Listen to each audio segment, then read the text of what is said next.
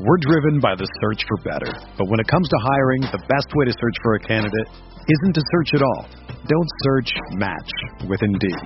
Indeed is your matching and hiring platform with over 350 million global monthly visitors, according to Indeed data, and a matching engine that helps you find quality candidates fast. Ditch the busy work. Use Indeed for scheduling, screening, and messaging so you can connect with candidates faster.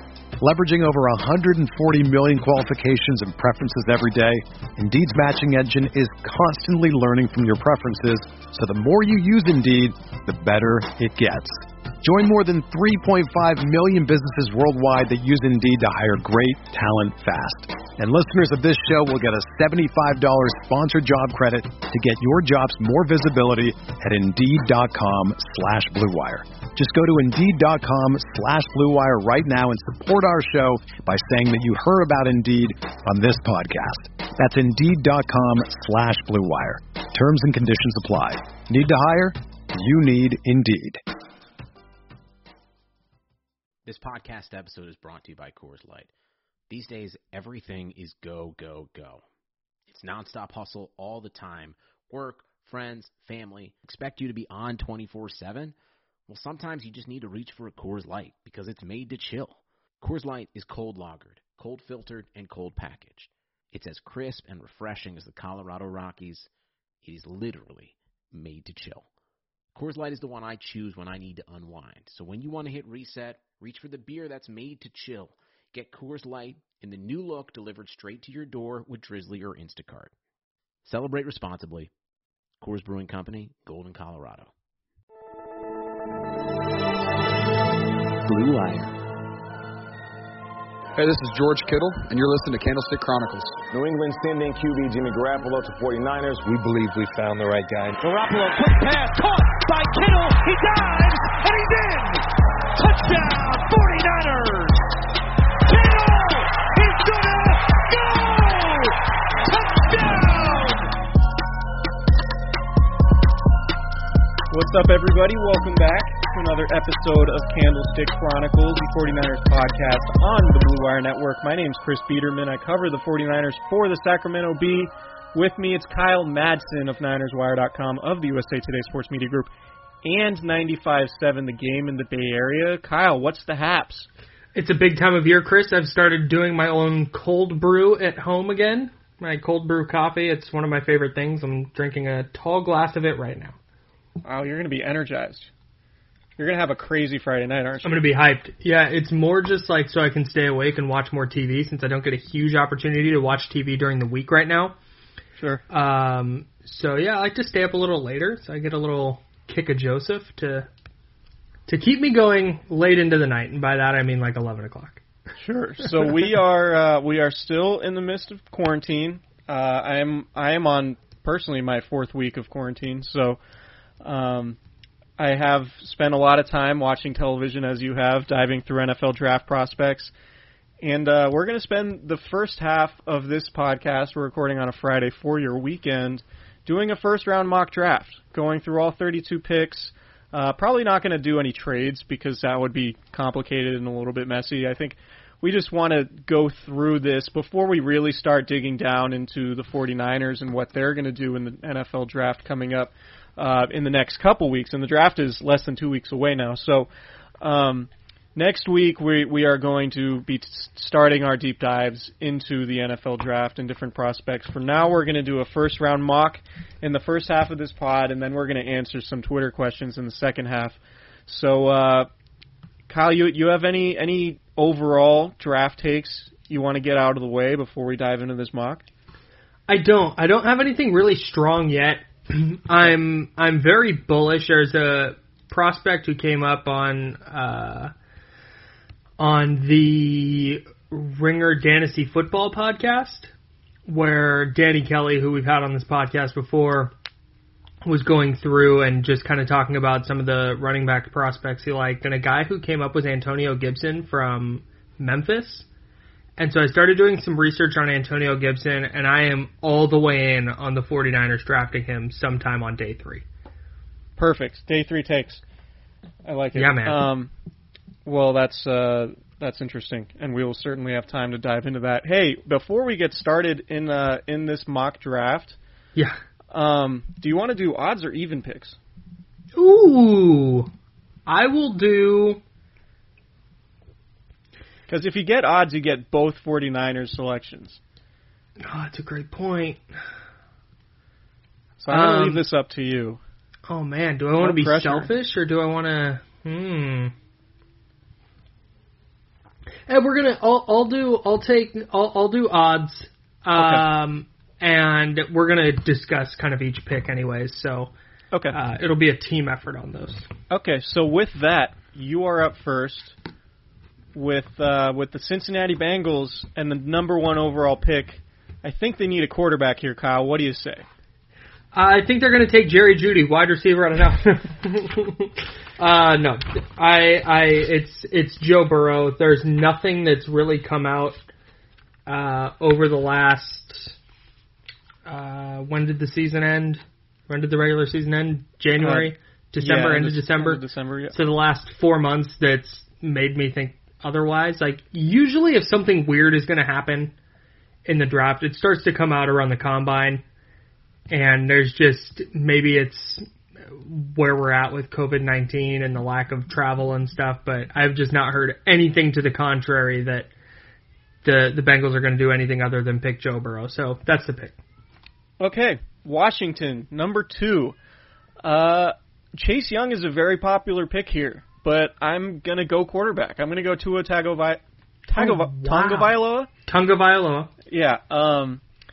I'm going to go. I'm going to Washington number 2 because I was admittedly a Dwayne Haskins guy, and maybe that's part of my Ohio State bias. What, you? But it wasn't like planting the flag, like I wasn't. It wasn't like a I don't even know. I wasn't passionately backing him when he came into the league last year. I thought he would get drafted higher than he did, but going to a let's say dysfunctional organization in Washington, to put it mildly, probably didn't do him any favors. And then there were rumors of him not having the best work ethic and all of that. With the new head coach in Ron Rivera, you want to get somebody under center who you can build around from the jump, who there are no questions about. I know there's health stuff with Tua, but to me, in the long term, I think you can figure that stuff out later. You're not going to have an off-season program to worry about his health, so that'll give him more time to heal, theoretically. So I'm going to go Tua at number 2 to Washington, which sets up Detroit to be in a pretty good spot. Yeah, Detroit sprints to the podium to take Chase Young. He's just an incredible edge prospect. I haven't watched him a lot just because I'm focused on what the Niners are doing, but I watched a lot of Ohio State this year. And when a guy in college just jumps off the screen as often as he does, and just so obviously is the best player on the field as often as he is, he's the kind of prospect that's got to go really early, and I think the Lions would be very fortunate to have him. To me, he is the best edge prospect since Myles Garrett. Like, I think he had his final college season was better than Nick Bosa's. I think he's better than both Bosa brothers. I think he's sort of a hybrid between Myles Garrett and Jadeveon Clowney. And he's just super explosive, really, really strong, and basically impossible to block. And so, yeah, I think Chase Young is going to be really, really good, and Detroit would be thrilled to get him there at 3. So the New York Giants, the Fighting Dave Gettleman's at number 4. I'm going to go Isaiah Simmons, the linebacker safety hybrid out of Clemson. Their defense needs help at all 3 levels. Simmons could potentially help you at 2 of those, at linebacker and or safety. Just in the middle of the field, he's kind of the perfect player for this positionless football revolution we're sort of, or I guess evolution we're sort of going through right now. He can cover tight ends, he can cover receivers. He could probably cover running backs out of the backfield. Just a really versatile player that you can plug in the middle of your defense and feel really good about it, particularly if you have a creative defensive coordinator. So Isaiah Simmons to the Giants at 4 is a pick. Next up, the Miami Dolphins. So, man, this is difficult. You having Tua go number 2 really throws a wrench into all of this here. Yeah. They just paid Xavier Howard and they just paid Byron Jones. I have a hard time believing that they would use the number 5 pick on Jeff Okudah from Ohio State. Correct. So I'm going to go with an offensive tackle to start building an offensive line for whenever they do get their quarterback of the future. Okay. So you're not going to go quarterback? No, I don't think Justin Herbert is like a top 5 type of guy, and maybe he winds up going there, and maybe that Tua going 2 in the real draft would force a team to reach for Herbert, but I don't see him going top 5. I think the Dolphins start building their offensive line, and they can get Mekhi Becton here from Louisville. You probably saw Becton just dominated the combine. He's super athletic. He's huge. So he's going to be the selection for the Dolphins to start protecting the quarterback they don't have yet. So I am up with the Los Angeles Chargers, which is still weird to say, at number 6. And you mentioned cornerback. They did sign Chris Harris, probably somebody who has more value to them in the slot long term. They do have Derwin James, obviously, Casey Hayward, who I believe is getting up there in age. I think right now is the perfect time to go Jeff Okudah, the cornerback from Ohio State, somebody who fits into their scheme well, very, very good in man-to-man coverage, and I think the Chargers have a ton of talent on defense, and if they do ever get their quarterback situation squared away with Phillip Rivers leaving, they could be a dangerous team in the AFC because I like the talent that they have on their roster. But I'm going to forego quarterback for them, and I'm going to go Okudah to shore up an already talented secondary. Okay. So I like Carolina's that at idea. 7. Did you like that? Carolina. You said what? No, never mind. Go ahead. Carolina. Man, they just signed Teddy Bridgewater. They lost LaShawn McCoy. Wait, what? Not Gerald LaShawn. McCoy? Gerald McCoy. Yeah, I think, and they traded for Russell Okung. Mm-hmm. Let's go. I'm gonna go off the beaten path here a little bit. I'm gonna go Javon Kinlaw from South Carolina. Okay, potential 49ers guy. Maybe a touch of a reach here. Derek Brown from Auburn is another popular pick at this spot, but I like Kinlaw. I think Kinlaw is going to be a really, really good player. So I'm going with him at this spot as the Panthers try and rebuild their defense. Okay, Arizona Cardinals at number 8. I am pulling up their depth chart because I just want to be sure about this. Yeah, so I am going to go Derek Brown, the defensive tackle from Auburn. So we have 2 defensive tackles going back-to-back at 7 and 8. I mean, Jordan Phillips is their nose tackle right now. They do have Corey Peters. Zach Allen is another defensive lineman that they have. I think getting somebody like Brown to push the pocket, while he might not be the same kind of athletic pass rusher that Kinlaw is, Brown is much more of the physical brute force pocket pusher, guy who wins with power, stops the run, and I think would be a really, really good complement on the inside to somebody like Chandler Jones. So Derek Brown at 8 to wreak havoc, as they say on the inside, for the Arizona Cardinals as they look to shore up their defense to play opposite Kyler Murray and Cliff Kingsbury's offense. So we got Jacksonville up at number 9. Yeah, Jacksonville is they badly need help on that offensive line. I'm gonna go. Let's see. I'm gonna go Tristan Wirfs at this spot for them. Okay. Tristan Wirfs might be the best tackle prospect in the draft. I know he took Becton earlier to Miami, but I really like Wirfs. I think he's one of those just kind of like mean, nasty guys who winds up playing for 15 years and makes 10 Pro Bowls. So I'm gonna go with Wirfs to Jacksonville at 9. Another guy that we've talked about with the 49ers because of their affinity for Iowa players and also the fact that he could probably play guard right away before eventually moving to tackle. Yeah. So interesting pick for the Jags. For Cleveland, the Cleveland Browns, I'm going to go Jedrick Wills, the offensive tackle from Alabama. He played on the right side for the Crimson Tide, can probably play on the left side for the Browns. They had issues along the offensive line last year.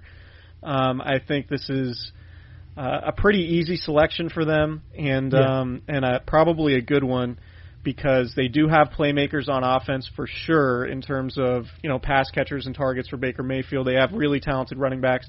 They could probably use some help on defense too.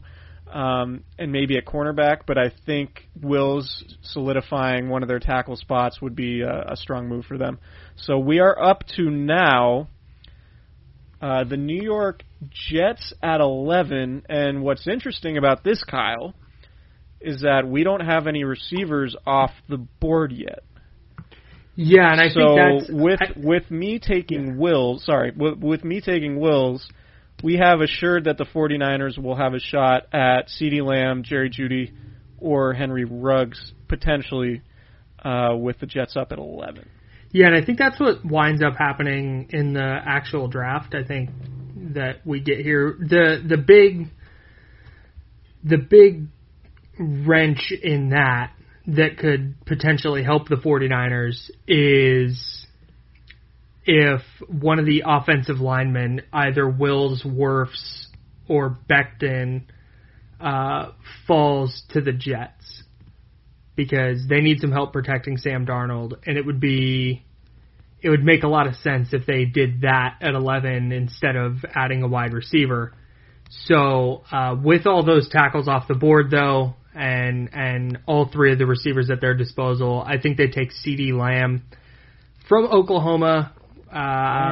You made the case last week for why you're not a big CeeDee Lamb guy, but not for the 49ers, right? And that's exactly what I was going to get at. So the Jets just need anybody. I think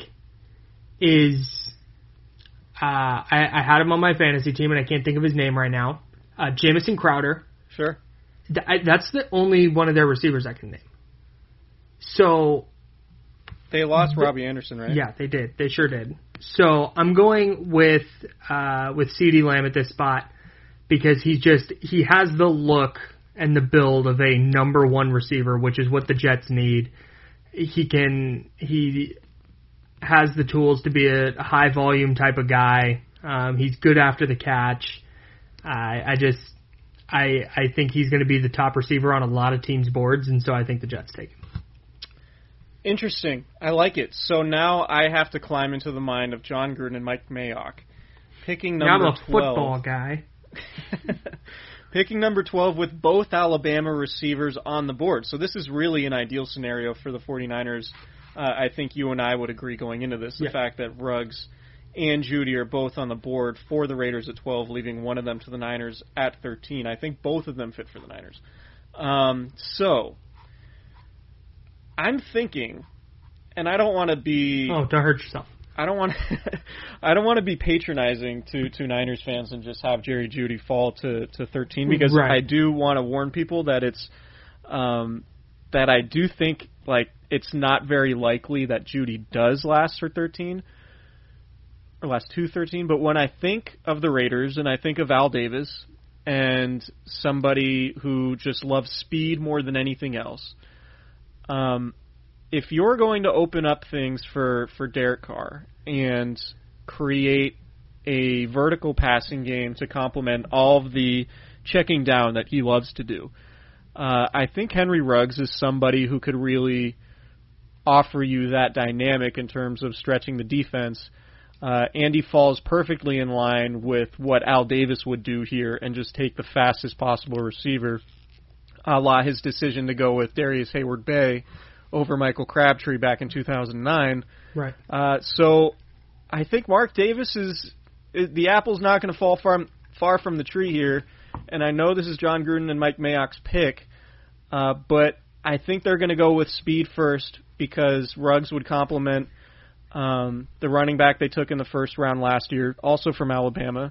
So I think they're going to go Ruggs at 12, leaving the 49ers with a pretty ideal scenario here at 13. So Henry Ruggs to the Raiders, the Las Vegas Raiders, which is still super weird to say. I just wrote Oak on my thing. They are no longer Oak. It's fine. One thing I do want to push back a little bit when you talk about the Raiders drafting speed, and maybe you're right. That's a guy that they love, and they go that way. I could totally see Mayock, though, really pounding the table for Jeudy, especially considering what Amari Cooper has done since they traded him to Dallas. I really think that a player like that could be effective for Derek Carr, a guy who can create a ton of space in a short window. Carr does not throw the ball down the field very often, or did not, and maybe that's an argument for Ruggs. You know, they want somebody who can stretch the field and be a deep target for him. No, but for the Niners, I think that's an easy pick. If Judy's not available, I could see them maybe trying to move back or something, but somebody on Twitter, I wish I could remember who said it, because it's very true. So this is not a Kyle original thought. But somebody said he's like if Kyle Shanahan built a receiver in a lab. Right. And it's I think a really perfect fit alongside Deebo Samuel. So I'm going Jerry Jeudy with relative ease. Okay. Jerry Jeudy, 49ers at number 13. I think everybody would be pretty happy with that. I think if you were to get 49ers fans to vote on who they would be most happy with at 13, I think Jeudy would be that guy. Yeah, I think that's right. So we have successfully patronized 49ers fans by getting the player that they want.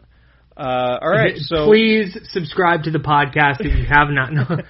Well, and here's the other thing with that. Just with it, that's not even one of those things because Kinlaw did go earlier. All of the top three tackles, that Wills, Wirfs, and Becton trio were all off the board. So that wasn't even one of those ones where it's like a difficult decision on whether they go best tackle available or best defensive lineman available or that's the ideal case for San Francisco where the decision is essentially made for them. Yeah. Another guy. So the reason why I bring this guy's name up, I'm going to go Andrew Thomas, the offensive tackle from Georgia, at 14. And I've thought about him as sort of the guy that might not be getting a whole lot of attention, but could really seriously be in play for the 49ers at 13. Because, like I said, I am not sure that Jerry Jeudy or Henry Ruggs will be available when they pick at 13.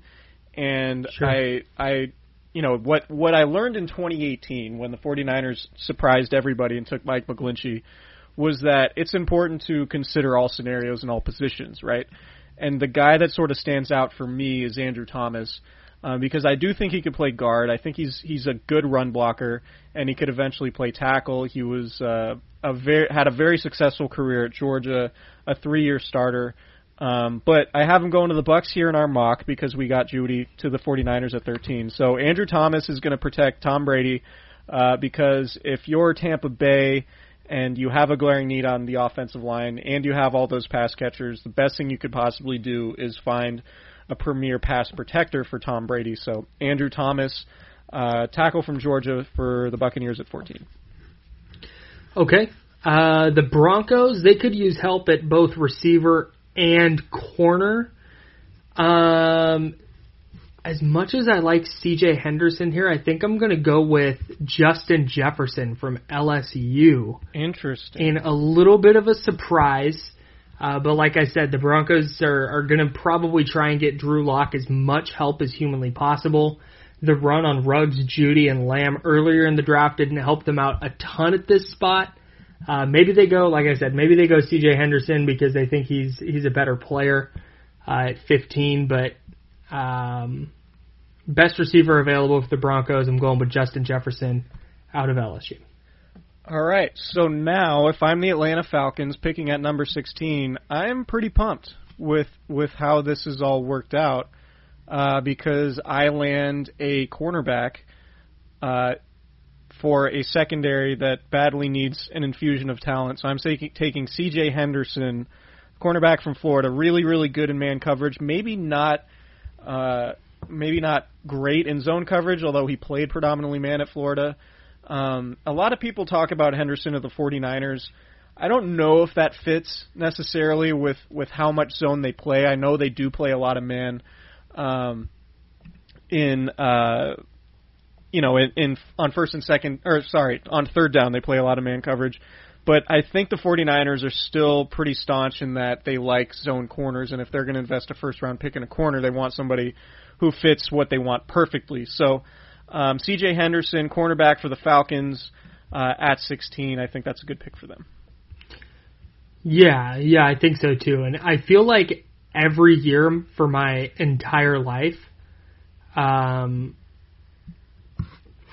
Falcons have never had a good defense. Sure. Like, I know their defense is okay the year they went to the Super Bowl. But it just that makes a lot of sense, I think, because I think C.J. Henderson is going to be a fine player. So you're up with Dallas at 17. Kayvon Chaisson from LSU is going to go to the Cowboys at 17. They need some help rushing the passer, and I think he is the best edge rusher available. And he's a guy who can step in and I think be a pretty good player for them right away. As we saw with the Niners last year, edge players are so important to a defense, and they lost one of their top corners in Byron Jones, and so helping out the corner, or the secondary rather, helping out the secondary with a good pass rush is probably going to be the way the Cowboys have to go. If they really like a cornerback here and want to replace Jones, I could see that. But I think pass rush is where it all starts, and so I think Kayvon Chaisson is going to be the guy. So if you're Miami at 18, which I am at the moment, I'm pretty juiced about how this has all worked out because we've only had one quarterback go in the first 17 picks, and that was first overall to Joe Burrow. So if I'm Miami at 18, if I can get Justin Herbert without having to trade up, I know they have a whole ton of picks. They have 3 first-round picks this year. Their next one coming up at 26. If they can land their quarterback without having to give up any draft picks in terms of trading, like if they can pick 3 guys in the first round and get their quarterback at 18, it's huge. I think that's huge for them. So I'm going to go Justin Herbert at 18 for the Dolphins. And I'm pretty happy with that because having 3 first-round picks or being able to add 2 other position players while still getting your quarterback at 18 is a good way to build the roster, and you'd have to be pretty happy with that. So you're up with the Raiders again with their second pick at 19. I believe this is one of their first-rounders they got in the Khalil Mack trade. Yeah, that sounds right. The Raiders need help all over their defense. I'm going to go. I'm trying to pick between real nice players here. Real nice prospects available for them right here. So I'm a big fan of safety play. Okay. And I think that good safety play can really just completely alter a defense. We saw how important Jimmy Ward was for the Niners last year, but you can look just historically. I feel like there's never been a great safety who's played on a bad defense. Sure. So I'm going to go with Xavier McKinney from Alabama here for the Raiders. He's kind of a do-everything safety, but he's super athletic.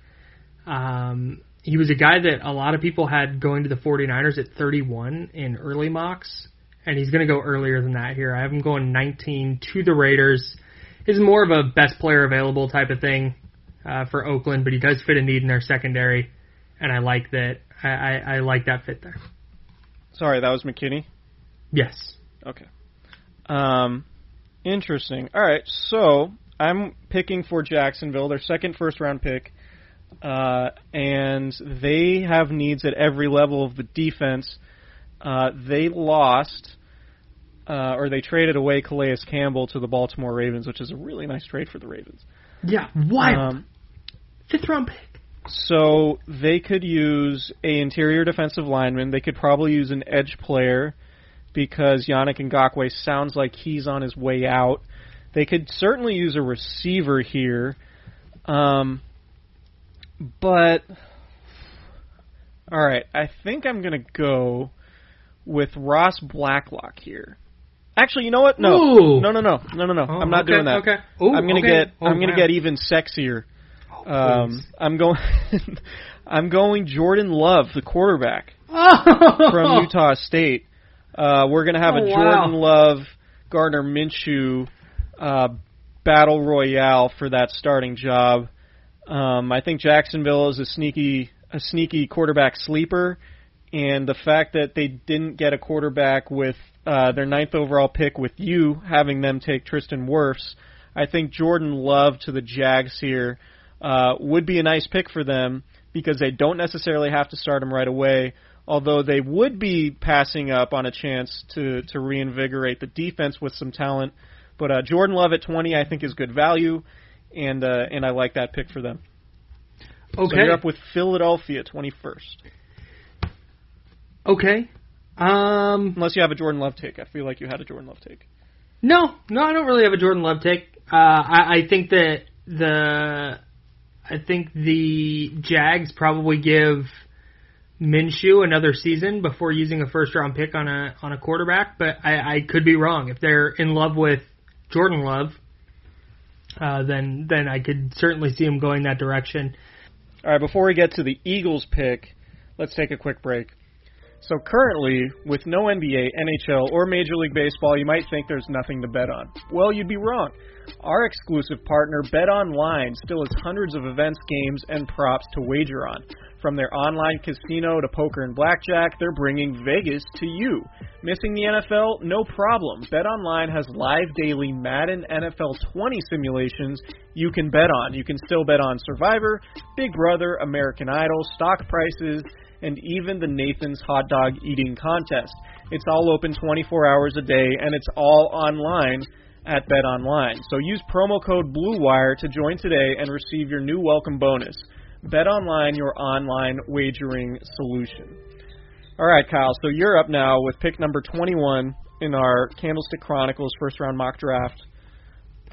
Who you got? Going to the Eagles.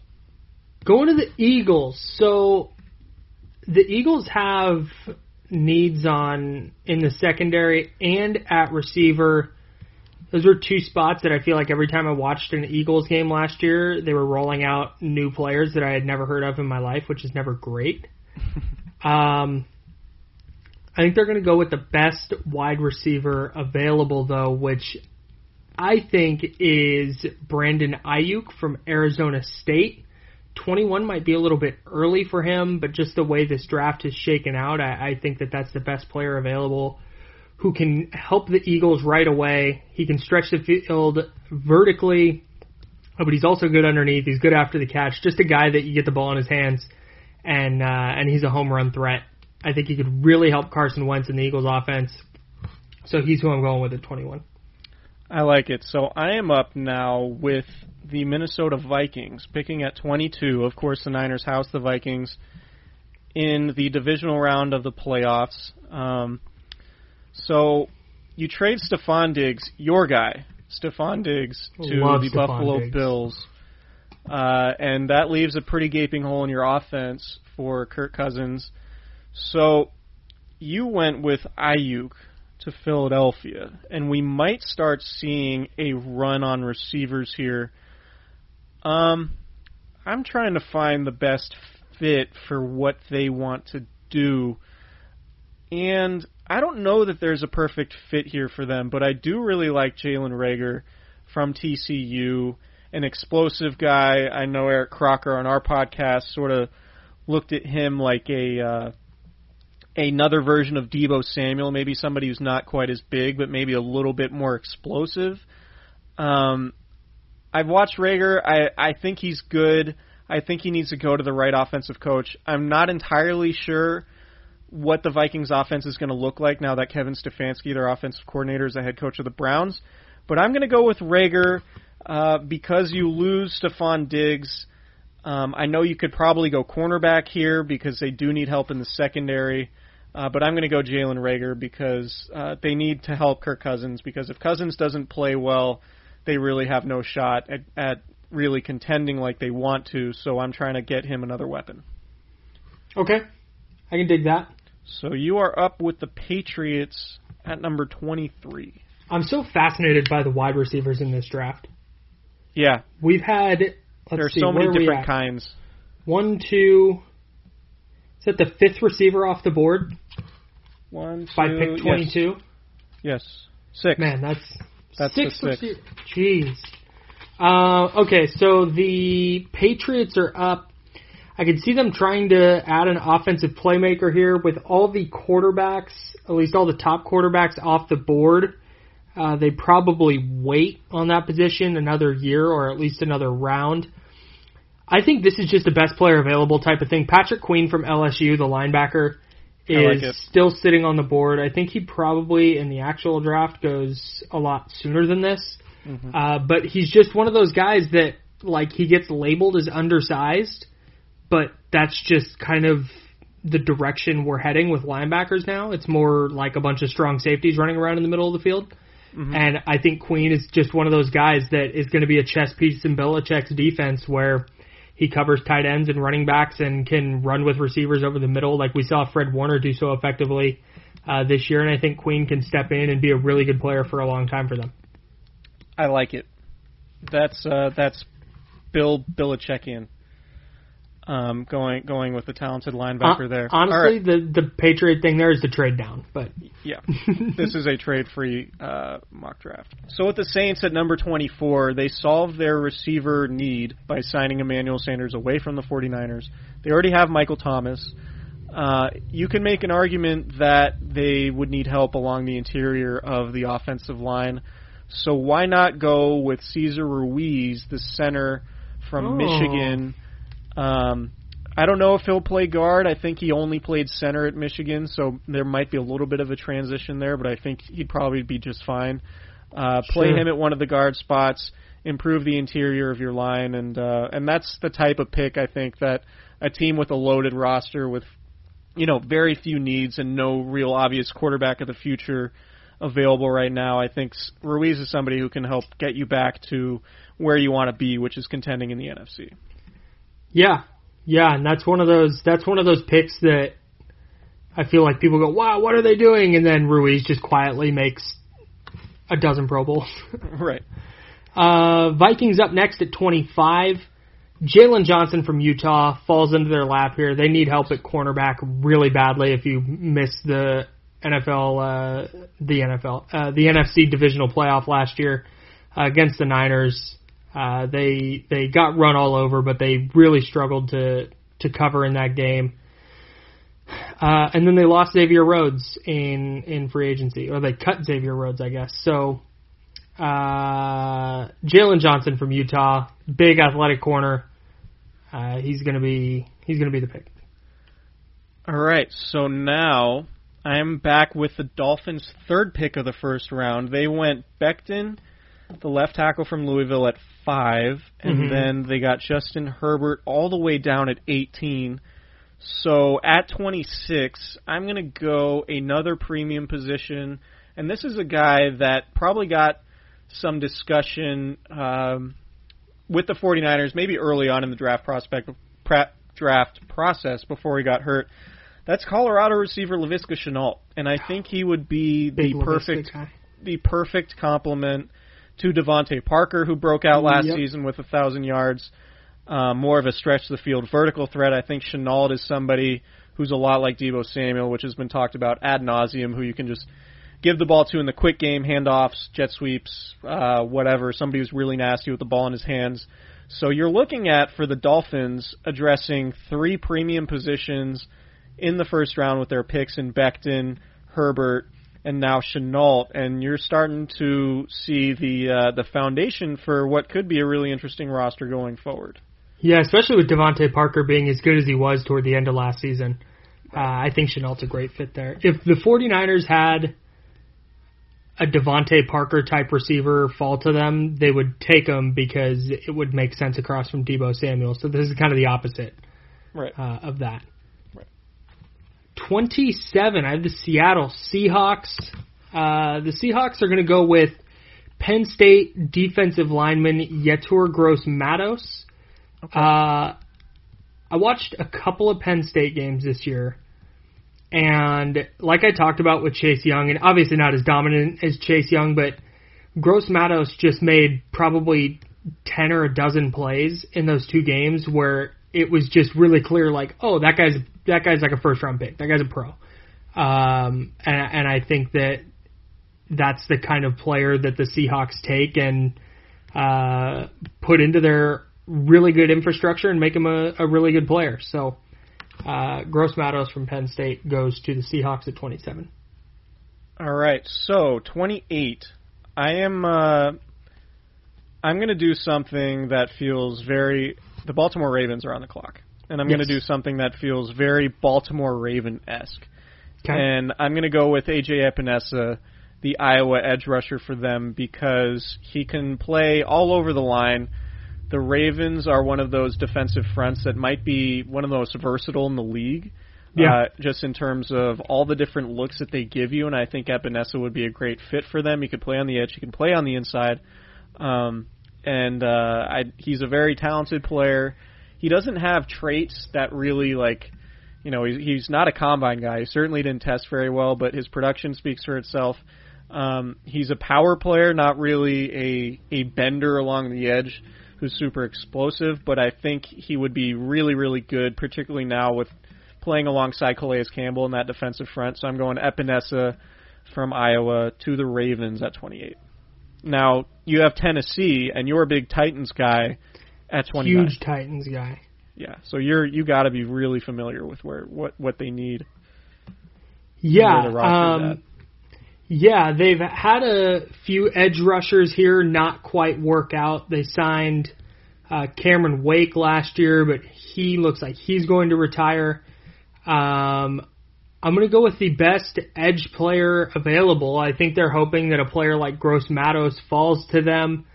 I'm going with Marlon Davis from Auburn. It might be a little bit of a reach here, but it's their top need. Unless they wind up signing Jadeveon Clowney, they haven't yet. I think that Marlon Davis from Auburn is the pick here. He's maybe not the typical, like, super athletic, bendy edge rusher type of guy, but I think that he's just a really solid player who Mike Vrabel and that defense will get the most out of. So the Titans reach a little bit to fit their biggest need, but the way the draft is shaken out hasn't been great for them. So they did what they had to do at this spot. All right, so I'm up with the Green Bay Packers, who got housed by the 49ers in the NFC title game. They need a receiver. I'm going to go with somebody who I could see fitting very well with Aaron Rodgers and Devontae Adams, and that's Denzel Mims. And we already have the visual, having played at Baylor with the green and yellow uniforms. I think Mims would be a nice fit for them. I know Eric Crocker thinks he's a little stiff, but he is very athletic. He tested very well as any receiver, really, in terms of just when you're talking about size and speed. I think he ran a 4.38, and he's like 6'3" and 210 pounds, something like that. I think he would be a nice get for Aaron Rodgers as he's approaching the twilight of his career, or is in the twilight of his career. So Mims to the Packers at 31. So the 49ers are at 30. Sorry. So the 49ers are at 31, having watched 7 receivers come off the board already, but they did land theirs in Jerry Jeudy at 13. So which direction are you going with the 49ers at 31 here? So I want to hash this out with you a little bit. Okay. So I also I'm going back on my Titans pick now. I think I botched that. Anyways, that's why I'm not a GM. they probably should have taken an offensive lineman, and they probably should have taken one of the offensive linemen that I'm looking at for the Niners. Either Josh Jones from Houston or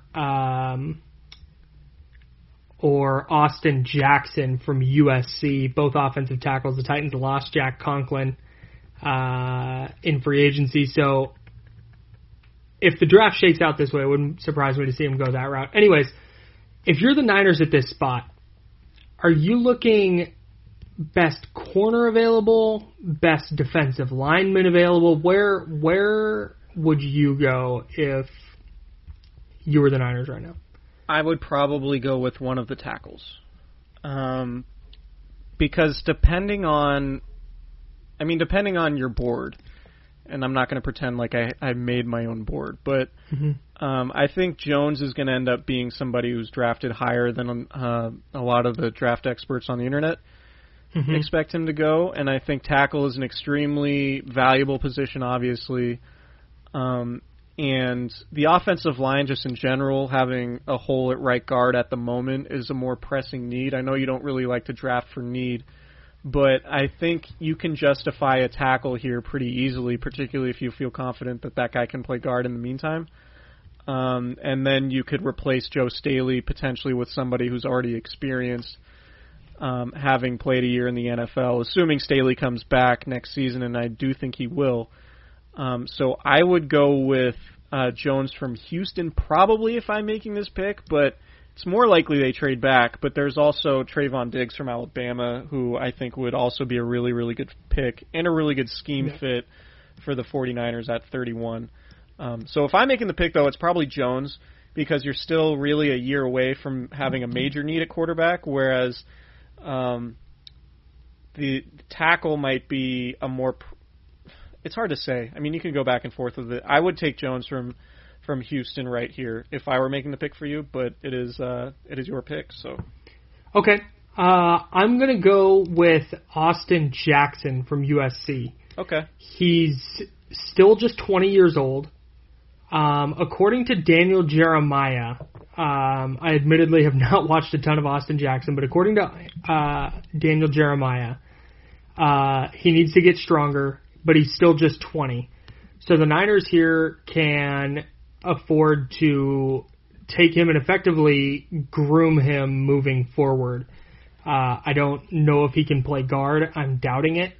But if this is the best value, which I think it is, at a position of need and a position of potentially big need next year if Joe Staley decides to hang him up, Jackson could wind up filling in there. So I'm going with Austin Jackson from USC. I like it. All right, so 32 with the Kansas City Chiefs, who the 49ers played against in February in Miami. I don't know if you saw that or not, but you could probably find replays somewhere on Game Pass. I'm going to go with TCU's Ross Blacklock here because isn't he already gone? No, I think I talked about him earlier. No, he's not gone. Man, I really botched this. Okay, keep going. It's fine. A lot of bad decisions are made in the NFL, so you missing one of 16 is fine. But Blacklock would have been the Niners pick had I known. Anyways, keep going. Well, okay. I mean, we'll have other opportunities to discuss pick 31. But I'm going to go Blacklock for the Chiefs at 32. Chris Jones is on the franchise tag. So there's a scenario where this is his last year with the Chiefs, so Blacklock presumably could come in and play alongside him for a year and then eventually replace him if that's the direction the Chiefs decide to go. If not, if you keep Chris Jones and you have Blacklock, that's a pretty awesome couple of interior pass rushers that you have to complement a really explosive passing offense on the other side. So you do need a pass rush, and pairing him with Frank Clark I think would be really, really nice. So Ross Blacklock for the Chiefs at 32. So that is our first round. Let me go through this as fast as possible. So you have Burrow to Cincy, Tua to Washington, Chase Young to Detroit, Isaiah Simmons to New York, Mekhi Becton to Miami, Jeff Okudah to the Chargers, Javon Kinlaw to Carolina, Derek Brown to Arizona, Tristan Wirfs to Jacksonville, Jedrick Wills to Cleveland, CeeDee Lamb to the Jets, Henry Ruggs to the Raiders. Jerry Jeudy to the Niners at 13. Andrew Thomas to Tampa Bay. Justin Jefferson to Denver. C.J. Henderson to Atlanta.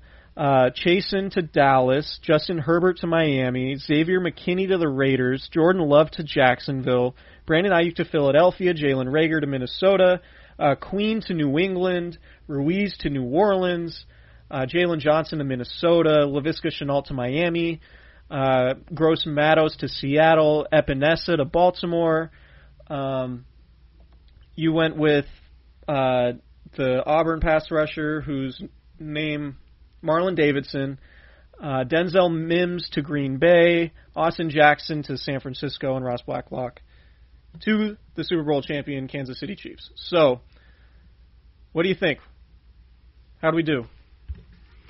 I think I did terrible. I think you did fine.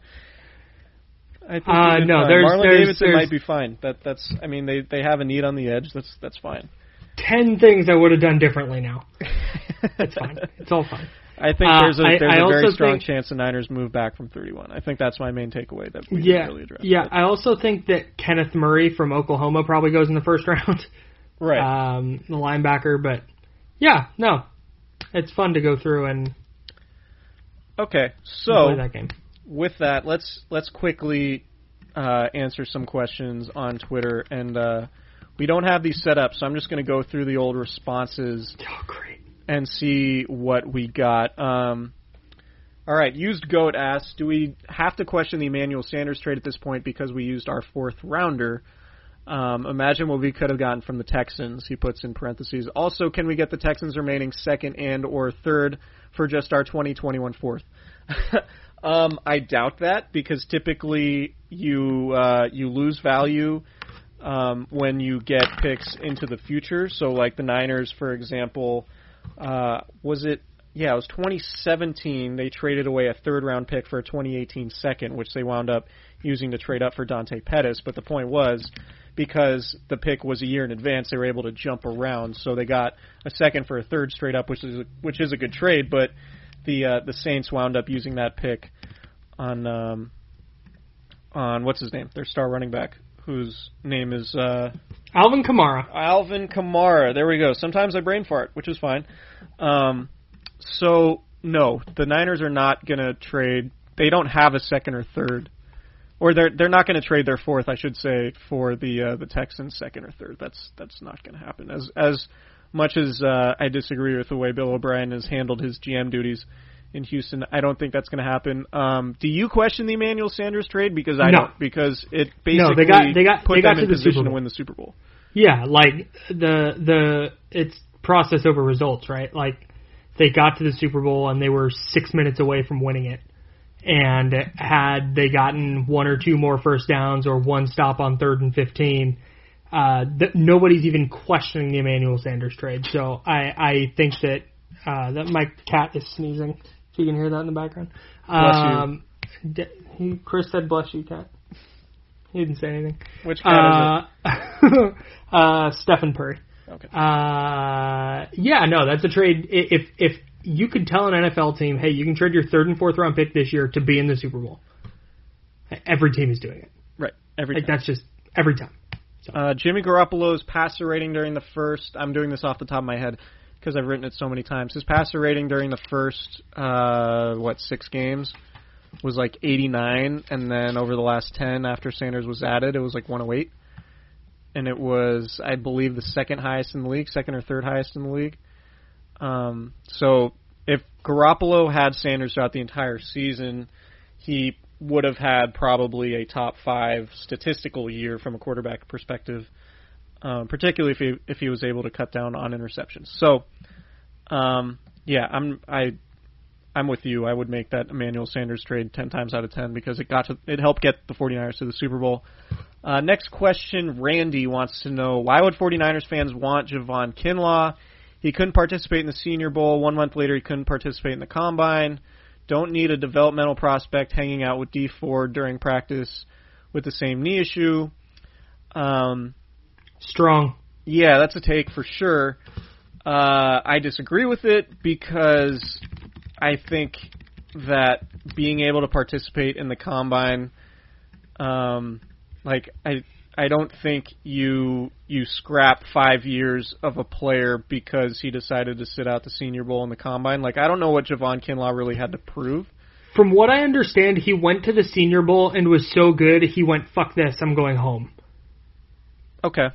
That sounds, yeah. So, yeah, I think Kinlaw is very much in the picture there for the 49ers. In our mock draft we just did, he went 7th to the Carolina Panthers. I think he's really, really good. I think he's the closest player to DeForest Buckner in the draft. I don't think he's as good of a prospect as Buckner was, but I think Kinlaw is really, really good. And a knee injury that kept him from participating in the combine isn't going to scare me away from potentially having him on the interior of your defensive line for 5 seasons if you take him there at 13. Even if he's 80% the player DeForest Buckner was. Like, that's huge for San Francisco. Yeah, and you and I have mentioned this a lot. Like, it is important to keep your strengths, right? Yeah. So, like, yes. If your roster is built around the strength of your defensive line and you have a ton of defensive linemen, you want to make sure that is still a strength of your team if other guys get hurt. So, like, say Eric Armstead were to get hurt, I know you have a lot of offensive line talent or defensive line talent already, but, like, it's good to reinforce it so you don't have to change the way you play just because one guy is hurt. So that's why teams that don't have needs at certain positions will reinforce them with early picks in the draft. And so for me, I would have zero problem with the Niners taking Javon Kinlaw. I think he would be a great pick and an instant impact kind of guy. And so, yeah, I don't agree with Randy's take. Isaac wants to know, Isaac's my middle name, by the way. I have an Isaac tattoo. I didn't know that. In Hebrew, yeah. So Isaac asks, what exactly landed Dante Pettis in the doghouse? Was it drops? Was he not performing in practice either? So I made the mistake. So I'm going to take a step back here. Training camp is sometimes hard to evaluate. It's hard to evaluate individual players based on what's happening at training camp because sometimes guys, you watch them practice and they dominate, they jump off the field, and it's just very obvious. And Nick Bosa was that guy, right? And, like, sometimes, like, George Kittle, for example, isn't somebody who just completely dominates practice at training camp because, honestly, he doesn't get a whole lot of reps. He's not somebody who gets, like, 5 catches, that all go for 50 yards during practice. He'll sprinkle in some catches here and there, but it's not like George Kittle is out there lighting up the practice field. And I'm sure he's throwing good blocks and things like that, but it's not always apparent who's doing well and who isn't. So for me, I was watching Dante Pettis at training camp, and while Jimmy Garoppolo struggled to get passes to Pettis, I was still watching him, and he was able to create separation and looked like he was a more refined player than he was as a rookie. But the issue is he didn't have any chemistry with Jimmy Garoppolo, and when Garoppolo did target him, it just seemed like Pettis wasn't playing with a whole lot of urgency. And so I actually made the mistake of tweeting, like, at some point during the offseason or before the start of the regular season, like, I'm not super worried about Dante Pettis because I still think he's getting better. But there were signs that maybe I missed that Pettis would take a step back. And I know other people were more hip to that idea than I was. And then I think really what happened, the play that is emblematic of Dante Pettis being in the doghouse was the overtime play against the Seahawks, where it was that last drive in overtime. I think it was a first or second down play. It was a slant route. He didn't run through contact. He kind of short-armed the ball, and it fell incomplete. It was the game the 49ers lost in overtime to the Seahawks because they couldn't get a first down there on that final drive. And Pettis not making that completion and running through the ball and completing his route and running through contact was the issue. And then, of course, Pettis basically fell out of the receiver rotation after that. So I think it's a competitive toughness thing with Pettis. I think there's maybe a lack of urgency. I don't know how much he loves football. Like, he's not, that's not to say, I don't want to say he doesn't love football because that's a pretty harsh thing to accuse a player of. But, like, in terms of like football guys, if I were to make a list of football guys on the 49ers roster, Pettis wouldn't be near the top of the list. I guess that's the best way that I could say it, and the production sort of speaks for itself. So that's to me is why Pettis has fallen out of favor with Kyle Shanahan, and I think maybe confidence is an issue, but we'll have to see. I think Pettis is probably the guy in the roster that's hurt most by there not being an off-season program, because if he was going to endear himself to the coaching staff and frankly the strength staff, Pettis could have come in, with 10 pounds of muscle and remade his body and been a lot stronger, and maybe that would have been a way for him to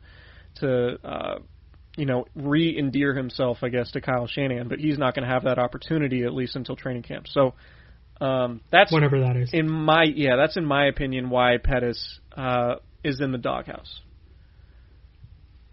All right, so Josh asks, will the Niners trade up? I want to say something about Dante Pettis. Go for it. I'm buying all the Dante Pettis stock right now because I feel like it's really cheap. Buying what?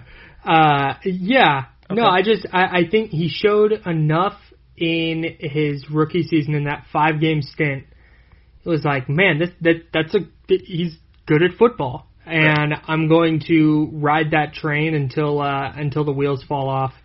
And the wheels may fall off this offseason. Like last year wasn't super promising, but people were ready to punt on Eric Armstead. People were ready to punt on Ahkello Witherspoon.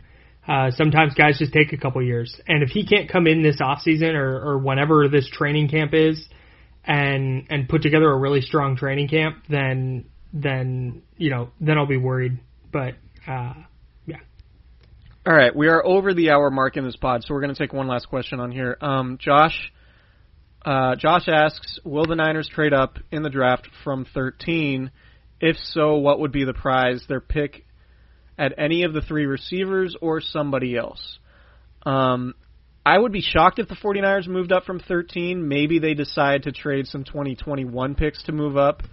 And if they do that, I don't know how far they would get, because I don't think they're going to trade their first-round pick in 2021. Maybe they say, we really, really want our pick of receivers, so we'll trade our second and a bunch of other stuff. But, I mean, they need more picks in this draft, so trading up doesn't make a whole lot of sense. I think their roster is really good still. But guys who I think they might consider trading up for, if Javon Kinlaw is expected to go earlier than 13, I think he's a candidate. I think Tristan Wirfs is still, I've said it multiple times, but I think he's going to be their favorite prospect in this draft because they love Iowa guys. And he's a complete weight room monster, and his production matches that. Would they trade up for Jerry Jeudy? I mean, I guess. I don't know. I think there's enough receiver talent in this class that they don't necessarily need to send away draft capital. But for me, the 3 guys you probably consider trading up for, if you're not sure they fall to 13, would be Jeudy, Kinlaw, and Wirfs. Yeah, I think that's right. I have nothing else to add. Okay. Somebody asked whether Blind Pig or Hen House is a better IPA. I love Blind Pig, but Hen House is out of control. This year's Hen House is really good. Hen House is really good. The Santa Rosa beer scene is certainly my jam. I don't think you can go wrong either way. Yeah, no, I'm right there with you. I don't want to disparage either one. Yeah, and Russian River has a really good hazy out. I forget the name of it right now, but it is fantastic. Last night in our Zoom happy hour with 49ers beat writers, I had a Revision Disco Ninja, which is one of my favorites. Revision makes really good stuff. Sure, yeah, Revision's great. And gosh, any other beer takes? I mean, Cooperage that's my spot in Santa Rosa. Shout out to everybody at Cooperage. Have you ever been to Alvarado Street? Alvarado in Monterey? They make some really good stuff. Oh, in Monterey. Interesting. No, I haven't. Yep. I might take a drive this weekend because, next weekend I'm going to hit the draft really hard in terms of content. And I don't have to write anything until Monday, so I'm thinking I might just because my roommate did this, and it's kind of inspiring. I don't know if inspiring is the right word for this, but he went on a 6-hour drive the other day just to get out of the house, and I was like, that's a great idea. He just went up and down Highway 1 basically almost all the way to San Luis Obispo. and just like checked out the views, and I was like, man, that's a good idea, because I've spent a lot of time looking at these eggshell colored walls in my house, and it wouldn't be a bad idea to get out this weekend. So maybe I'll do that. man, go do that. Yeah. All right. Well, that is our podcast for the weekend. We will be back recording early next week with some super fire NFL draft content. We hope you guys enjoyed. Hope everyone's staying safe, staying inside, and doing all they can to help flatten the curve. There's been encouraging news this week that at least the Bay Area has done a really good job in terms of everybody staying home. The numbers are starting to show that the spread might not be as widespread as people were initially fearing, so that's good. So shout out to everybody staying home and complying with that. Please subscribe, rate, and review to Candlestick Chronicles and all the other wonderful podcasts on the Blue Wire Network, including Striking Gold, another 49ers pod on here, and we will talk to you guys next week.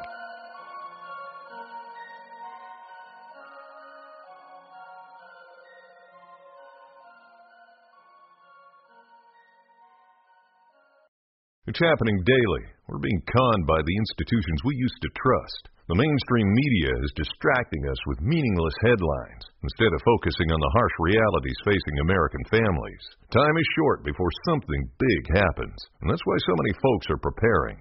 They're becoming self-reliant by investing in emergency food storage from My Patriot Supply. Go to MyPatriotSupply.com and secure 4-week emergency food kits for each member of your family. Each kit contains tasty breakfasts, lunches, and dinners, averaging over 2,000 calories per day. Save $50 on each 4-week food kit you purchase. Plus, get free shipping on Ready Hour 4-week emergency food kits. You're not ready if it's not Ready Hour Foods. At My Patriot Supply, you can also get solar power generators, water filtration units, heirloom seeds, and survival gear. Order by 3 p.m. and your unmarked boxes ship the same day. Shop MyPatriotSupply.com today. MyPatriotSupply.com.